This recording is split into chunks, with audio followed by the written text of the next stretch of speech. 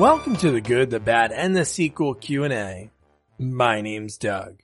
So the next sequel that we're going to be covering is the first time we're going boldly, where our sequel watching journey has never gone before, and that's Star Trek VI, The Undiscovered Country. I have not seen a lot of them, but I'm going to be doing a lot of homework in between now and when we record our review next week. And I am so excited and scared at the same time because I do not want to upset the Trekkies that are out there. There's a lot of them and they love Star Trek. So I'm going to do my best. And you know who's the best? This week's guest, special effects and makeup master, Steve Neill.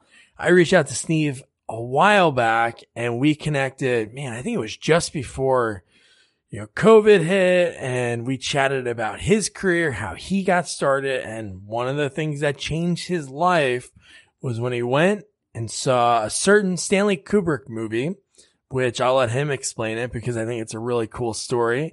And then how his love for Star Trek, blended over because he worked on Star Trek, the motion picture. And then he actually worked on 6. That's why we're covering it. And then along the way, Saturday the 14th, Ghostbusters, Fright Night, and just so much more. I love talking with Steve. He crossed paths with so many legends in the special effects game, and he's one of them as well. And I was so happy that he took the time to share his story with me because it's one that I absolutely love. So before I start the interview, please review, rate, share us wherever you're listening. It helps us grow and more people can listen to us and check us out. And then if you're new, subscribe. We have so many amazing interviews and sequel reviews that you'll love, and backlog. We have a lot. This is like episode 191. So you have a lot to go back and check out. And then also anything we talk about in the interview, I'll put the links in the episode notes. SteveNeillsGarage.com. He has a ton of stuff. His podcast, some great videos he does. And then also he does some amazing masks and building kits, which we kind of talk about in the interview. But man, I love his Planet of the Apes mask. And he has stories about working on Planet of the Apes, the TV series. So without further ado, here is special effects and makeup master, Steve Neill. Cool, man. So the way I do this is like figuring out how people got started, what their passion was. Maybe it wasn't their first career choice. So first of all, grow up. Oh, I grew up in San Francisco. Oh, nice. I took that was during the 50s and the 60s, and my family was very art and science both based. So I sort of grew up in the arts and sciences surrounding me, and concert violinists and concert pianists and people that were engineers and astronomers and that kind of thing. So what was like one of the first things that you had all that surrounding you? What were some of the first things that you wanted to do growing up? Well, one of the first things I wanted to do growing up was to be involved in aerospace, to be involved in it's either an astronaut or involved in getting humankind its space wings. That was my main thrust, my main interest from the time I was a little kid. It's pretty cool. That's pretty cool ambition to have. Yeah, well, it is, but it's also a really terribly difficult field to get into, and requires a lot of education, and sometimes military enlistment to become a pilot, to be an astronaut. So it was something that constantly weighed on me as I was in high school and stuff, thinking, do I really want to go through all that? Is there something else that would somewhat serve a similar purpose, but without having to go through all of that? And how did you find your way into doing what you did and still do for the last? Well, yeah, I was watching Star Trek, when it first aired, and I liked it a lot because unlike so much science fiction, I was very judgmental of science fiction for the most part. I didn't like campy stuff that much. I'd watch it because there was nothing else to watch, but like Lost in Space and things like that, Voyage of Odyssey. But when Star Trek came along, it was, Gene's kind of vision for a better planet Earth where people came together and dropped all this BS about the different races on planet. There's only one race, and that's the human race. And and making us unite and move together into space to explore space, which really brought the planet together and ended all the problems. And I really liked that about Star Trek. But then one day, a friend of mine in high school said, "Steve, I just saw this movie, a space film, and I think you'll really like it." And he remembers saying, "It's better than Star Trek. It's so far beyond Star Trek, you just got to see it." I said, "Okay, well, what was it?" He says, "This movie called 2001: A Space Odyssey." Oh, nice. So I didn't have a car yet, so I was only 16, so I jumped on a bus because I was living in Pacifica, California, which is about 25 minutes away from San Francisco, beautiful coastal town, and took the bus up there and went to the San Francisco Golden Gate Theater, which was a Cinerama theater set up especially at that time for 2001: A Space Odyssey. And I went in to watch that film, and I did not come out the same person. That is awesome.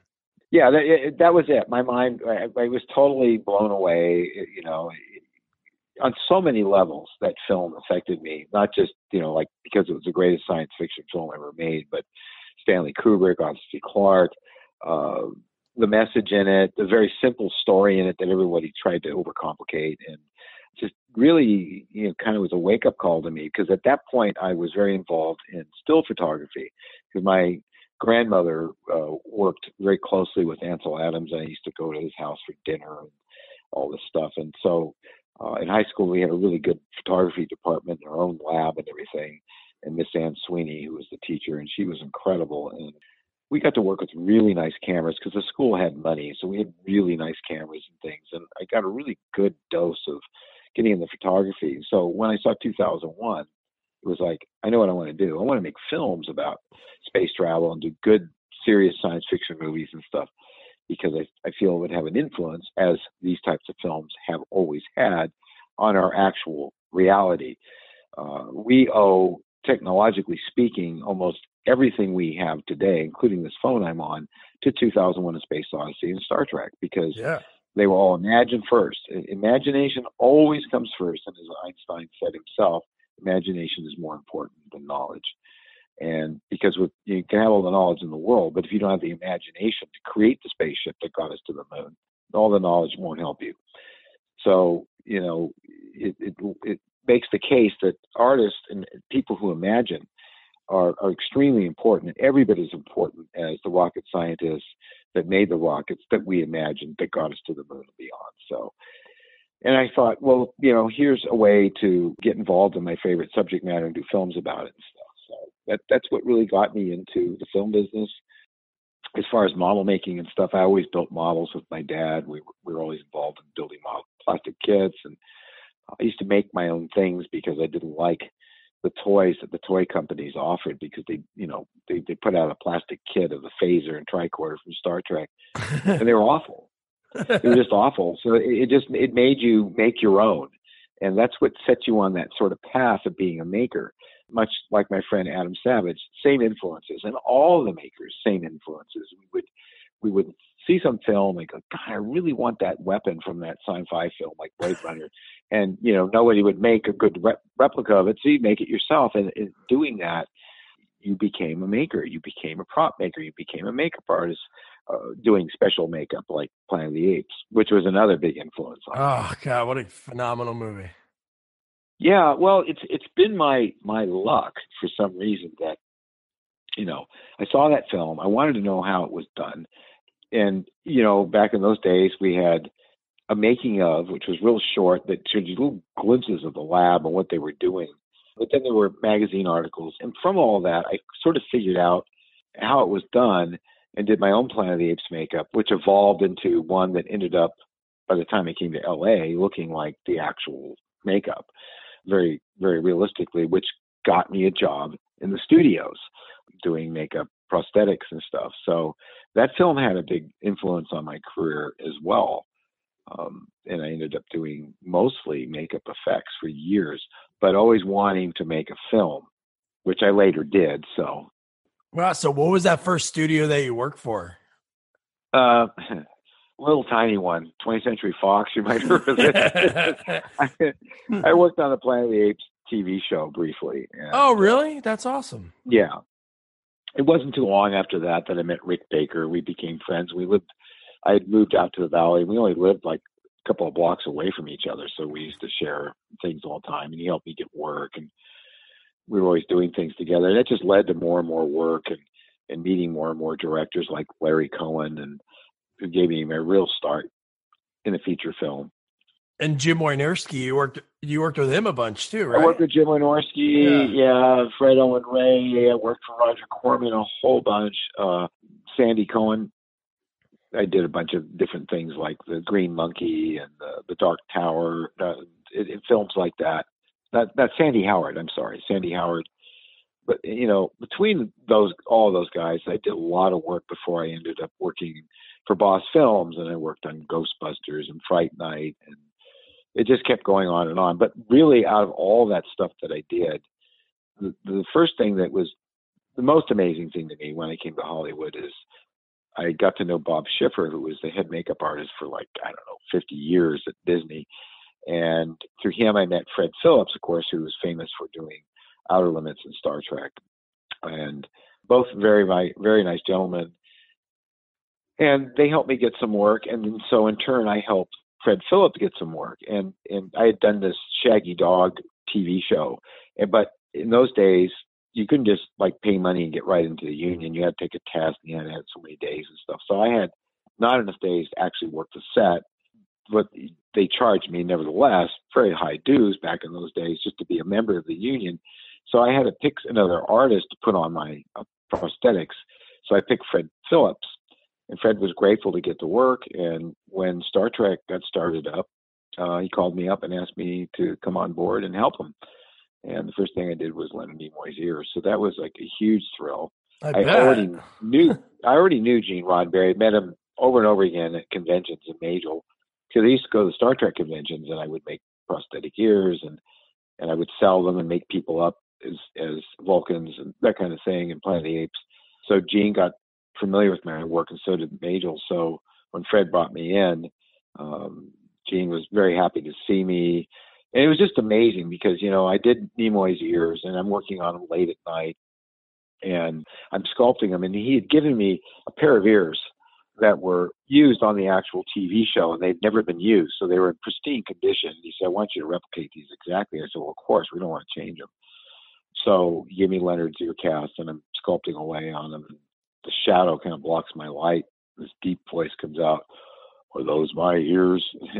And I looked up, and there's Leonard Nimoy towering over me. And he already was in the haircut because, by that point they were getting him ready. And he said, very nice, young man. And he walked off. And it was just kind of this eerie moment, that I've had so many of in my career. And then, of course, later I met with Gene and Robert Wise in the office. I mean, Robert Wise is a god. I mean, he did, Andromeda Strain, Day the Earth Stood Still, and amazing movies like that. And they wanted me to design some aliens for the bridge on that film, which I did. And so that was really a hallmark in my career, was just being able to work on Star Trek. Later on, of course, I worked on it more, but that's the one that it's always my favorite. And people are always surprised when they ask me because they always figured it'll be Ghostbusters, but Ghostbusters was never high on my list. What'd you do on Ghostbusters? Because in my email, another guy that worked with Rick Baker on a bunch of stuff, I interviewed Tim Lawrence. Did you work with him on that at all? Oh, yeah. Oh, sure. Poor Tim passed. When? He passed away. Oh, God. I'm pretty sure it was Tim. It was a few months ago. Oh, no, man. Oh, I didn't know that. Oh, it happens. I mean, so many of us from those days, we worked unprotected with very dangerous chemicals nobody knew. Yeah. And it's taken out a lot of my friends. I've just been fortunate that I guess my genes are strong enough to repel it because I had the same exposure. I'm pretty sure Tim passed. Yeah, I just listened to Rick Baker's interview.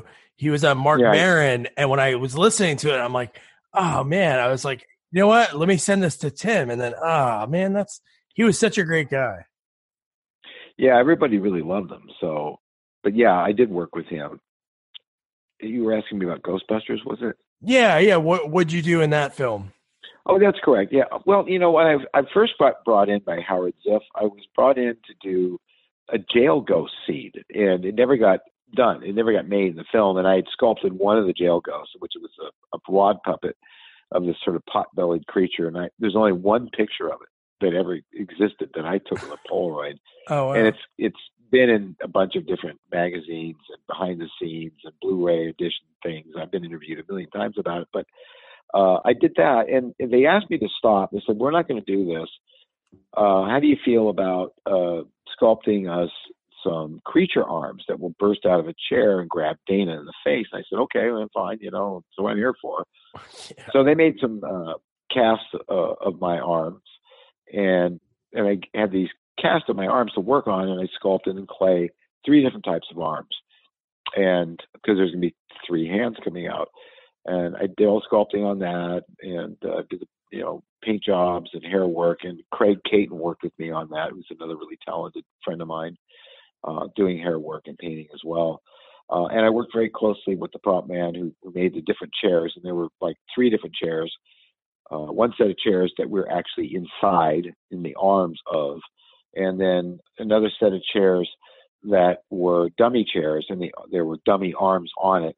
This was made for a wide shot, so when Dana was being pulled along very quickly towards the door and the terror dog behind it, you could see a wide shot and the arms holding her, and they were just dummies, and she just moved and they sort of moved, and it sold it. And then there was another chair where she's just in it, and we could be on the outside. It was for close-ups, just sitting wide open so we could get a good grip on her. All this took, like, as I recall, 3-4 days to shoot. It was, wow. A lot of time went into making the film. They didn't rush through things. The sets were immense. And so there was this great point working with Sigourney that I'll never forget. And that's being in the arm of the chair. And I got to tell you, people have said things about her that worked with her, and I never got it. And I'm not going to repeat it.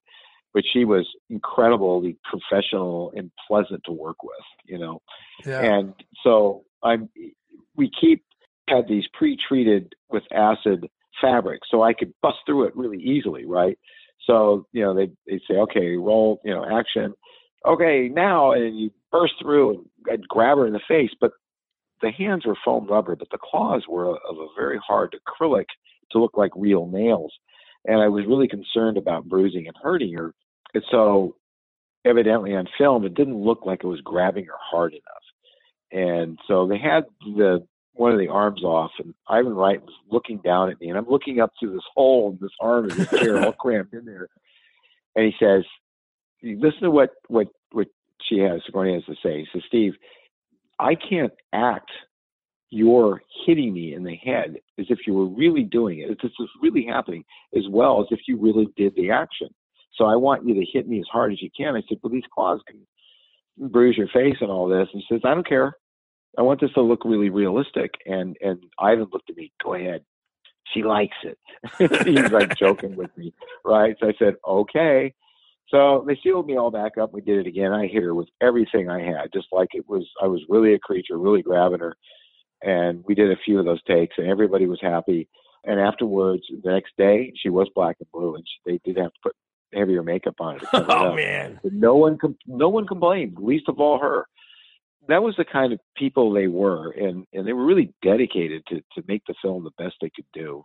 It was really an impressive production. It was never my favorite film in the world because over on the other side of Boss Films, they were working on 2010, A Space Odyssey, and I wanted so bad to be in the model department working on his stuff. And I was supposed to sculpt Star Child, and they overlooked it, and I ended up not doing that either. So that was kind of a disappointment. As it turned out, the film wasn't so hot. So I guess in retrospect, I worked on the better film. Yeah, that's true.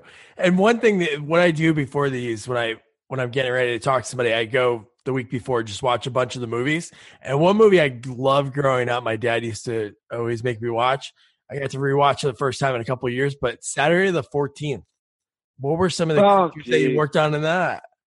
Well, I worked with Rick Stratton heavily on that film, and to tell you the truth, I think it just kind of worked on everything, a little bit of everything, and because Rick and I worked a great deal. I met Rick Stratton at and you should interview him. I worked with him. I first met him at Don Post Studios. My first job in town was working at Don Post Studios making masks. And Rick used to come in, and he had those sort of Donald Sutherland eyes kind of popping out of his head and this long hair.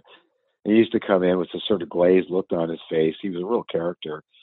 And we got to be friends. And so after I went to work at Universal and Land of Thousand Faces, I started getting my own jobs. And I asked Rick, I said, do you want to work with me on this? He says, yeah, absolutely. But then when Rick would start getting jobs, because he got into the union and all this stuff, he would say, hey, Steve, you want to work? And we shared work back and forth. Nice. And that was one of the films we did. I don't remember a lot about it for some reason. My memory's pretty good. But some things I tend to not remember so much in detail. Yeah. No, I get it. It's a long time ago, and you worked on a bunch of stuff, so I get it. Yeah, we were all fried back in those days. I mean, we were the rock stars of makeup effects, as it was called. And everybody was stoned out of their mind, doing drugs and making all this money and just having a ball. So some areas are a little glazed. Is there one movie that you feel like you were able to like show off like everything you could do? Was it like Return to the Swamp Thing, or I don't know, It's Alive 3, one of those? God. Yeah, I love Todd Masters and his story. He is a great human being. He came to my studio, Serious Effects, back in the day, as this young guy with his portfolio. And I looked through it and I said, my God, this guy's really talented. And he was so nice.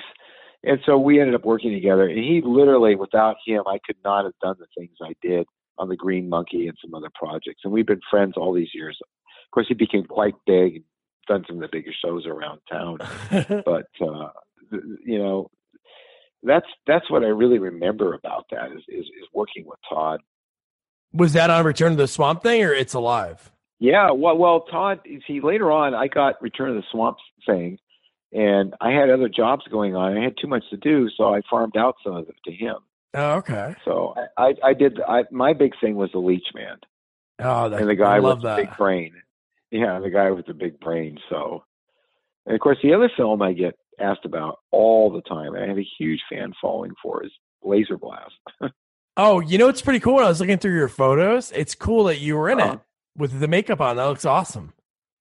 Yeah, and I was not credited, and it took a long time for people to figure out that was me. So, but I made the gun and everything else, and of course, I made a replica of it last year, which got a lot of attention. So, but that was a lot of fun doing that, and of course, that was the second film I did with V. We worked on that together. So we worked on everything together until we split up. But then even after that, we remained close friends, and she would always help me out with makeup tests and work on some of the films I was doing before she got too big to work on some of the lower price stuff, Yeah. So, but she's terrific. That's cool. And another thing that always caught my eye, because I love watching them growing up, is like the Puppet Master movies. Yeah, I worked on what did I work on? I didn't work on the first one. I think I worked on the second one with Dave Allen, my dear friend Dave, who's was an amazing human being and a really kind, wonderful gentleman.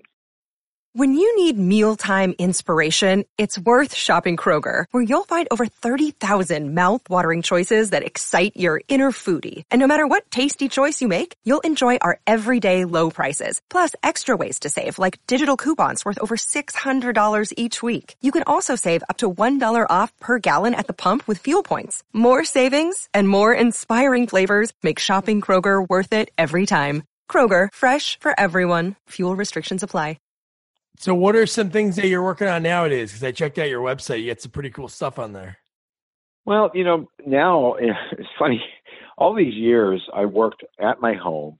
I would put up, metal sheds and use those at different departments. And we call it the Tin Ghetto.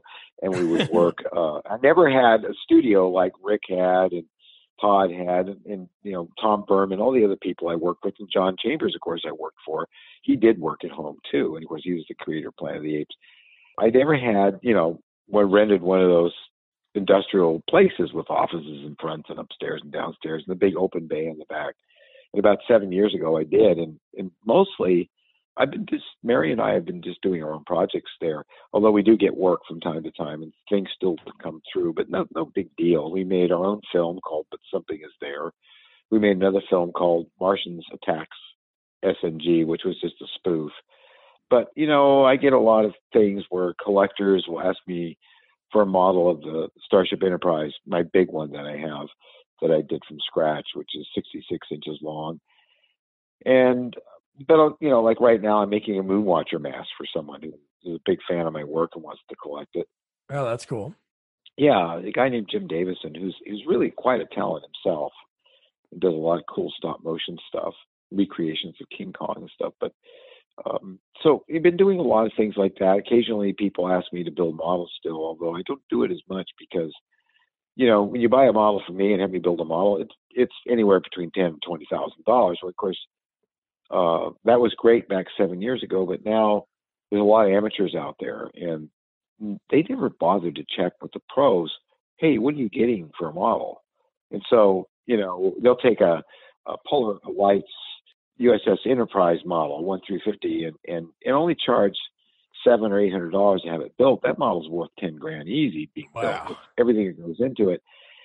And they never knew that. And they're just kind of basically charging for materials and the kudos of building the model and putting it on the internet and saying, look what I built, for my client, your client who maybe you made $200 from, Yeah. So it kind of killed the market. It killed our industry we had. But there are still some people that say, well, I want a Steve Neill model because Steve worked in the motion picture industry, Steve worked on Star Trek, and Steve worked on this, and Steve on that, and has more value to me.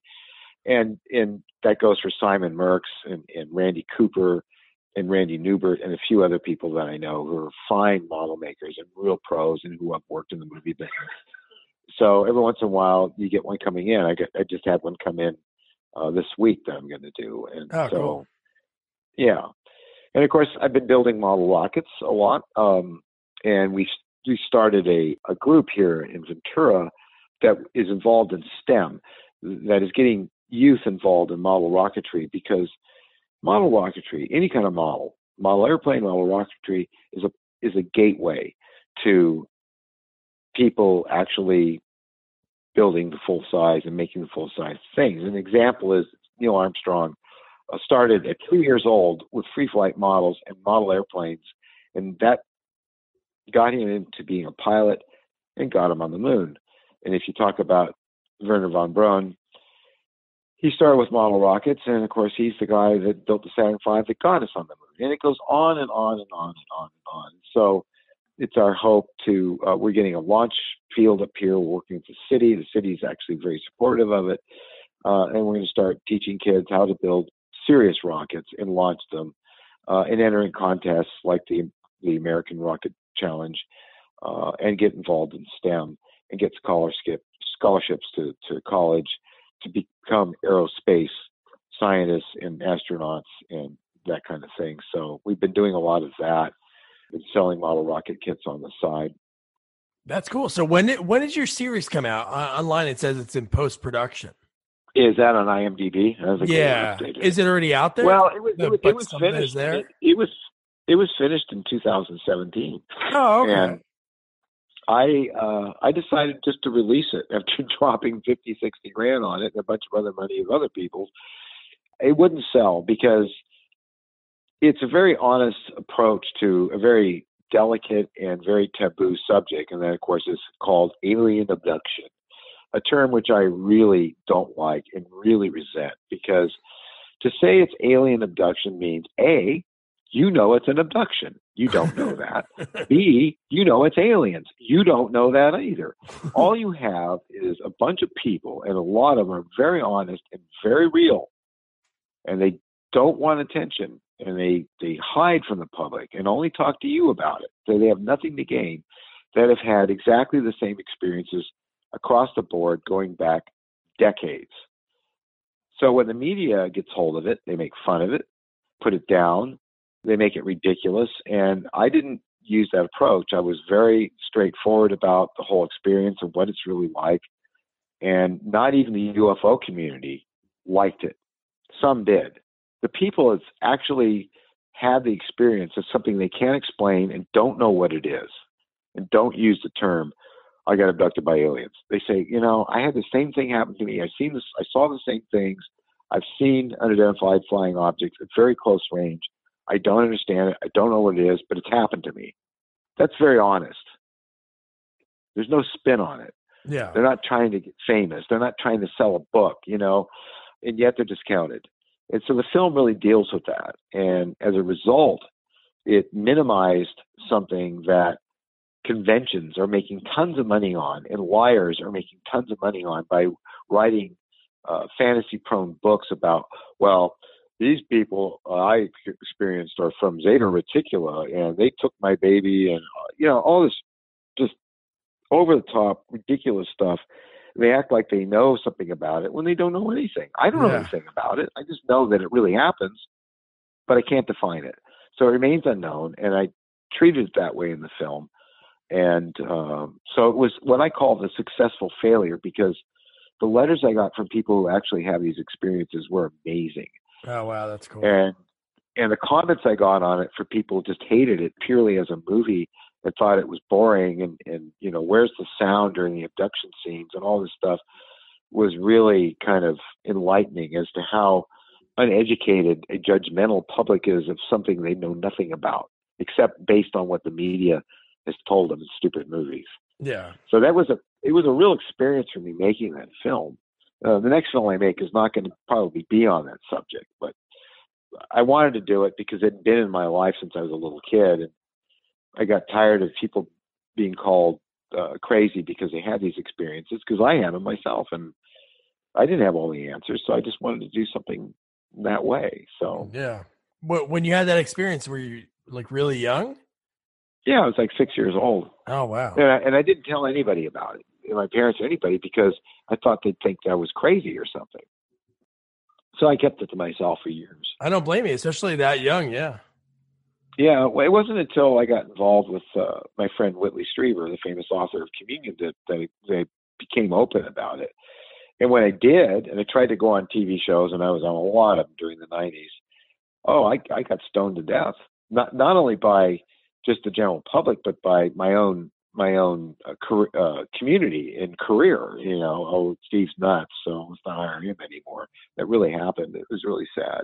Wow. It's okay to come out of the closet about being gay, or you were a drug addict and you're strung out in heroin, or you saw Jesus in your bread or on bark on a tree, or anything like that, But if you come out and talk honestly about this subject and say, hey, wait a minute, there's really something to this because it happened to me and I don't understand it any more than you do, but I'm being honest with you, you're just nuts.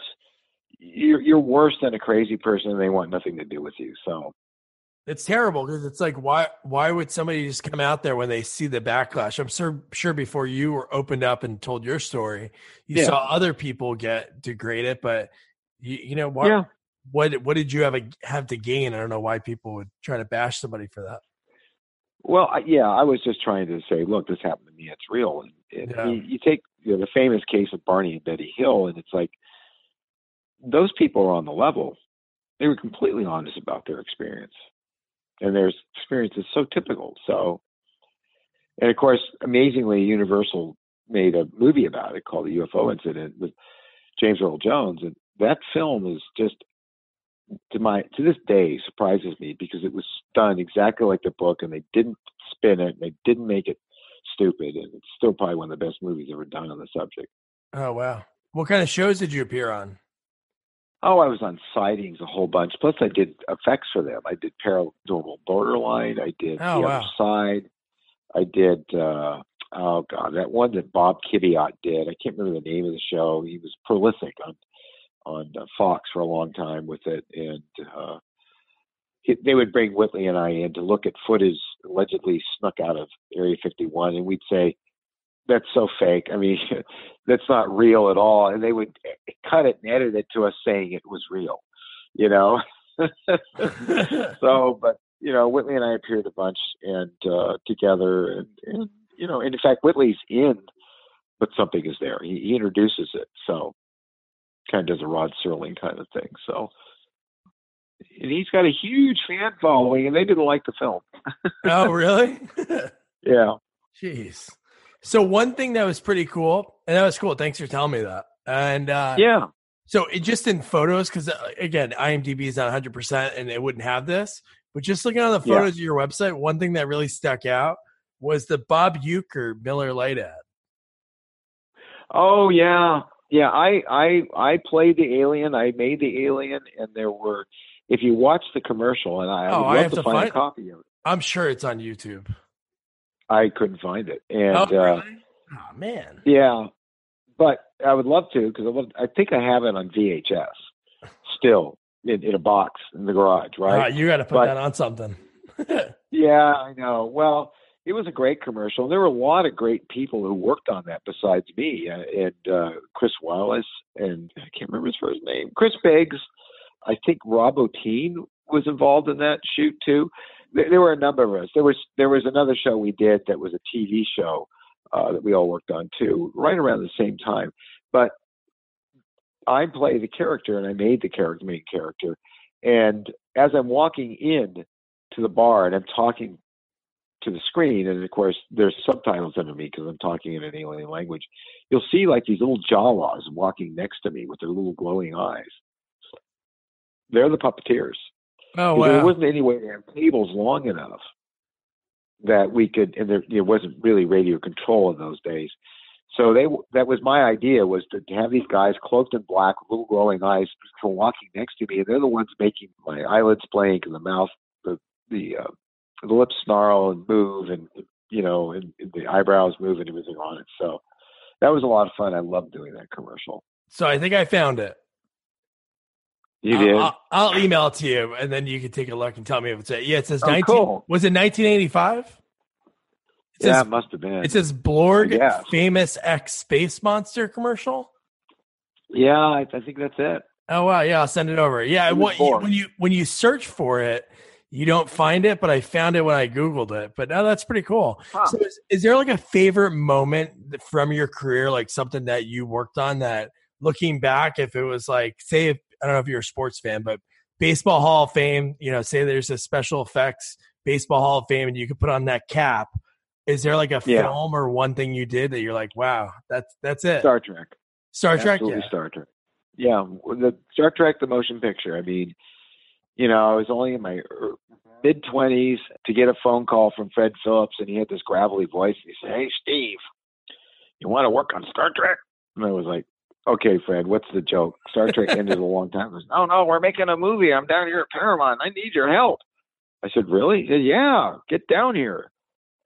I can still feel how I felt at that moment. I was just, I must have ran outside and screamed at the sky. I was so excited, and I feel the emotion still, that I would get to go and work with that cast, to work with Gene Roddenberry and Robert Wise. I mean, just it was godlike, It was a godlike moment, and going down there and Fred saying, throwing these ears on the table, saying, "You think you can make these? Make them look exactly the same?" And it's like, oh my God, Spock was my favorite character in high school, and you're asking me to do his ears.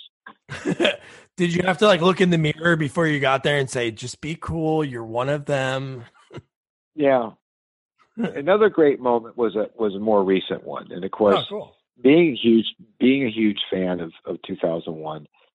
I in my career, I have met so many people. I've worked with Betty Davis and just Broderick Crawford, and Lloyd Nolan, all these amazing people.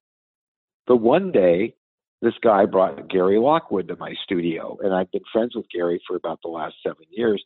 And about 3 years ago, I met Dan Rector, and Dan Rector, of course, played Moonwatcher in the Dawn of Man sequence in 2001. Yeah. So I've known both these guys for a while. Gary comes over pretty often to the studio. He likes to hang out, and we go to lunch and stuff. Great guy, and he loves 2001 even more than I do, which is impossible. And so Dan comes over to do a podcast with us and talk about what it was like to work with Kubrick and develop that whole sequence of the Dawn of Man. And of course, he's the guy that throws the bone up in the air. And I had made a replica of Moonwatcher. I'm sure you've seen it. And I made it the way Stuart Freeborn did back in the day. I always wanted to recreate it. So when he came over, Gary and him hugged and said, "Boy, we're still alive." All this great stuff. This is before the podcast, and he wants to see the mask, so I bring him out to see it. And I said, "Do you want to try it on?" And he said, "Sure. Yeah, I'd like you. Can I?" And I said, "Yeah." So he puts the mask on. So I suddenly go backwards. It's like a scene in a movie where things all of a sudden slide backwards. I'm 16. I'm sitting in the theater in San Francisco, and there's the Dawn of Man sequence, and I see him in that ape outfit, Australopithecus outfit in the opening scene in 2001. And I think, my God, here I am with the guy who actually played this, actually worked with Kubrick, and he's wearing my recreation of it. And Mary was snapping away pictures. That was an incredible moment to be with those two heroes of mine. And the podcast that followed afterwards was amazing, listening to these two guys talk about their love for Kubrick, which I've heard from numerous actors and actresses like Sue Lyon, who I worked with early in my career, spoke so highly of him, and Keenan Wynn. And they kind of lost track that they were in a podcast and just started having a conversation between themselves. And Gary said, I would have paid Kubrick to been in that film. He didn't have to pay me. And Dan said, me too. They were so honored to be part of that film. So that was an incredible moment in my career to be with those two gentlemen, let alone be friends with them and hear them talk so highly of a man I admire so much as I do Stanley Kubrick. And I feel because of them and my interactions with them, have been allowed into that inner sanctum where I almost feel like I knew him myself now through their experience. So that's kind of gone full circle from 16 years old, hitting that theater, deciding I wanted to go into the full film business, to just a month or so ago having that moment with them. So it never stops. That's awesome. What's the name of the podcast? SNG Now is SNG Now. It's podcast. Yeah. It's on iTunes and Podbean. Cool. I'll check it out. That's awesome. And if you listen to any of them, listen to that one, the Gary Lockwood. I'll listen to a bunch of them. No, I like it. I love all your pictures on your website. So one more thing before I let you go, and thanks again for taking the time. Was growing up all the time, I remember those McDonald's ads, and I see in all your photos, you worked on the Moon Guy. Yeah, this is a Doug Jones story, isn't it? I mean, we all know who Doug Jones is, correct? Yeah. Okay. I get this call to do a commercial that ironically has these sort of gray alien, Close Encounter type aliens in it. And they want me to make these suits and these very elaborate foam latex heads with fiberglass underskulls and radio controlled mechanics to make the eyes move and blink and the facial expressions. And they had a cattle call. They wanted to get a real tall, skinny guy to play the main alien. And there's Doug. So Doug gets picked. I work with Doug. I put him through hell. He never complains once. He is the best person I ever worked with in a creature suit. And he did that commercial. So flash forward a bit, I get contacted by McDonald's. They want me to do this Moon Man, and they had the artwork for it. So they wanted to pick somebody to go to be the Moon Guy. And I told them about Doug Jones, and they got hold of Doug Jones, and they interviewed him, and he got it.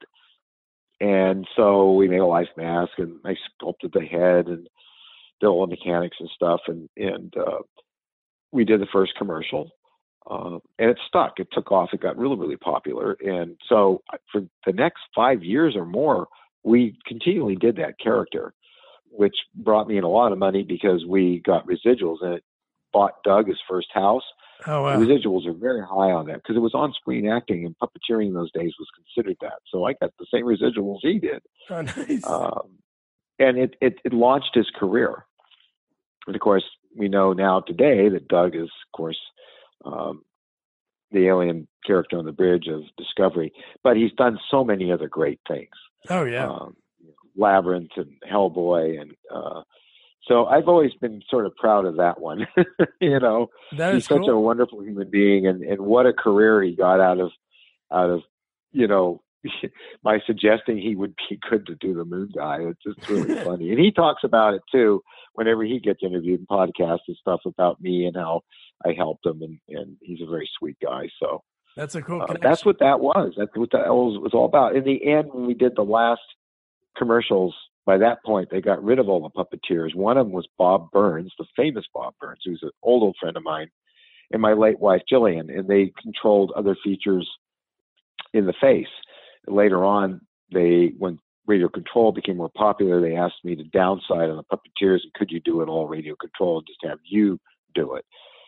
And then, of course, the Darin family sued McDonald's for stealing Bobby Darin's song Mac Tonight, which really wasn't true. I mean, that song he stole from the Three Penny Opera and put words to it, but that's another story. It's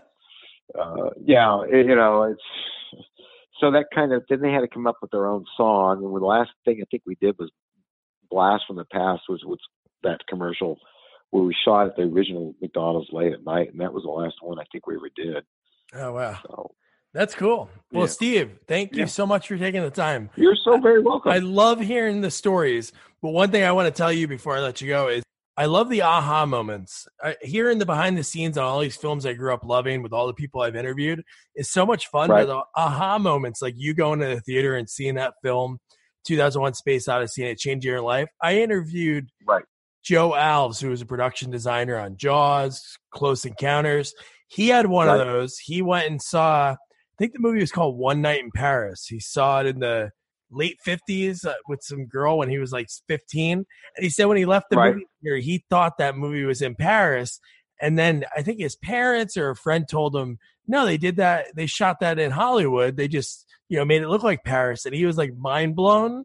So then he went to school. Right. That was like his eventual goal. So, no, this has been great.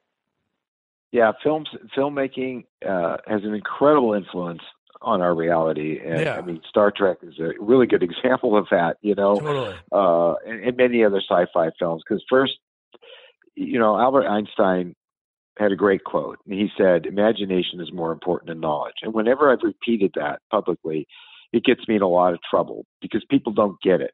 You can have all the knowledge in the world, but if you don't have someone to imagine something that you can apply that knowledge to bring it into reality, then we never would have got to the moon. Because, Jules Verne wrote a story about three men being launched from Florida and landing on the moon. And we wouldn't rest till we did that, and we did it. Yeah. No, it has to be spoken into existence for people to have that idea in their mind. It happens every day, and it makes you worry about things like the movie Alien. That Giger thing is out there, and you know it. Man, could you imagine you're working on Leonard Nimoy's ears and he's hovering over you? Man, just what a surreal moment, especially for Steve being such a huge Star Trek fan. And you can hear me in the interview get choked up when he mentioned, that's when I learned about the passing of Tim Lawrence, who was one of the first guests that I interviewed. Man, Tim's a great guy. Right after this, I posted about it on Twitter. And I think like a week later, one of his nieces reached out to me and it was really touching. They were really happy that I was able to capture Tim's stories because he didn't really talk about it that much. So Steve was awesome. Don't forget SteveNeillsGarage.com. Neill has 2 L's, and I'll put it in the episode notes so you can check it out there. Your homework, Star Trek 6, The Undiscovered Country. It has Kim Cattrall in it. So much more. Whew. So don't forget to review, rate, share our podcast. Follow us on all social media at Sequels Only. And don't forget to check out our website, sequelsonly.com. Good night.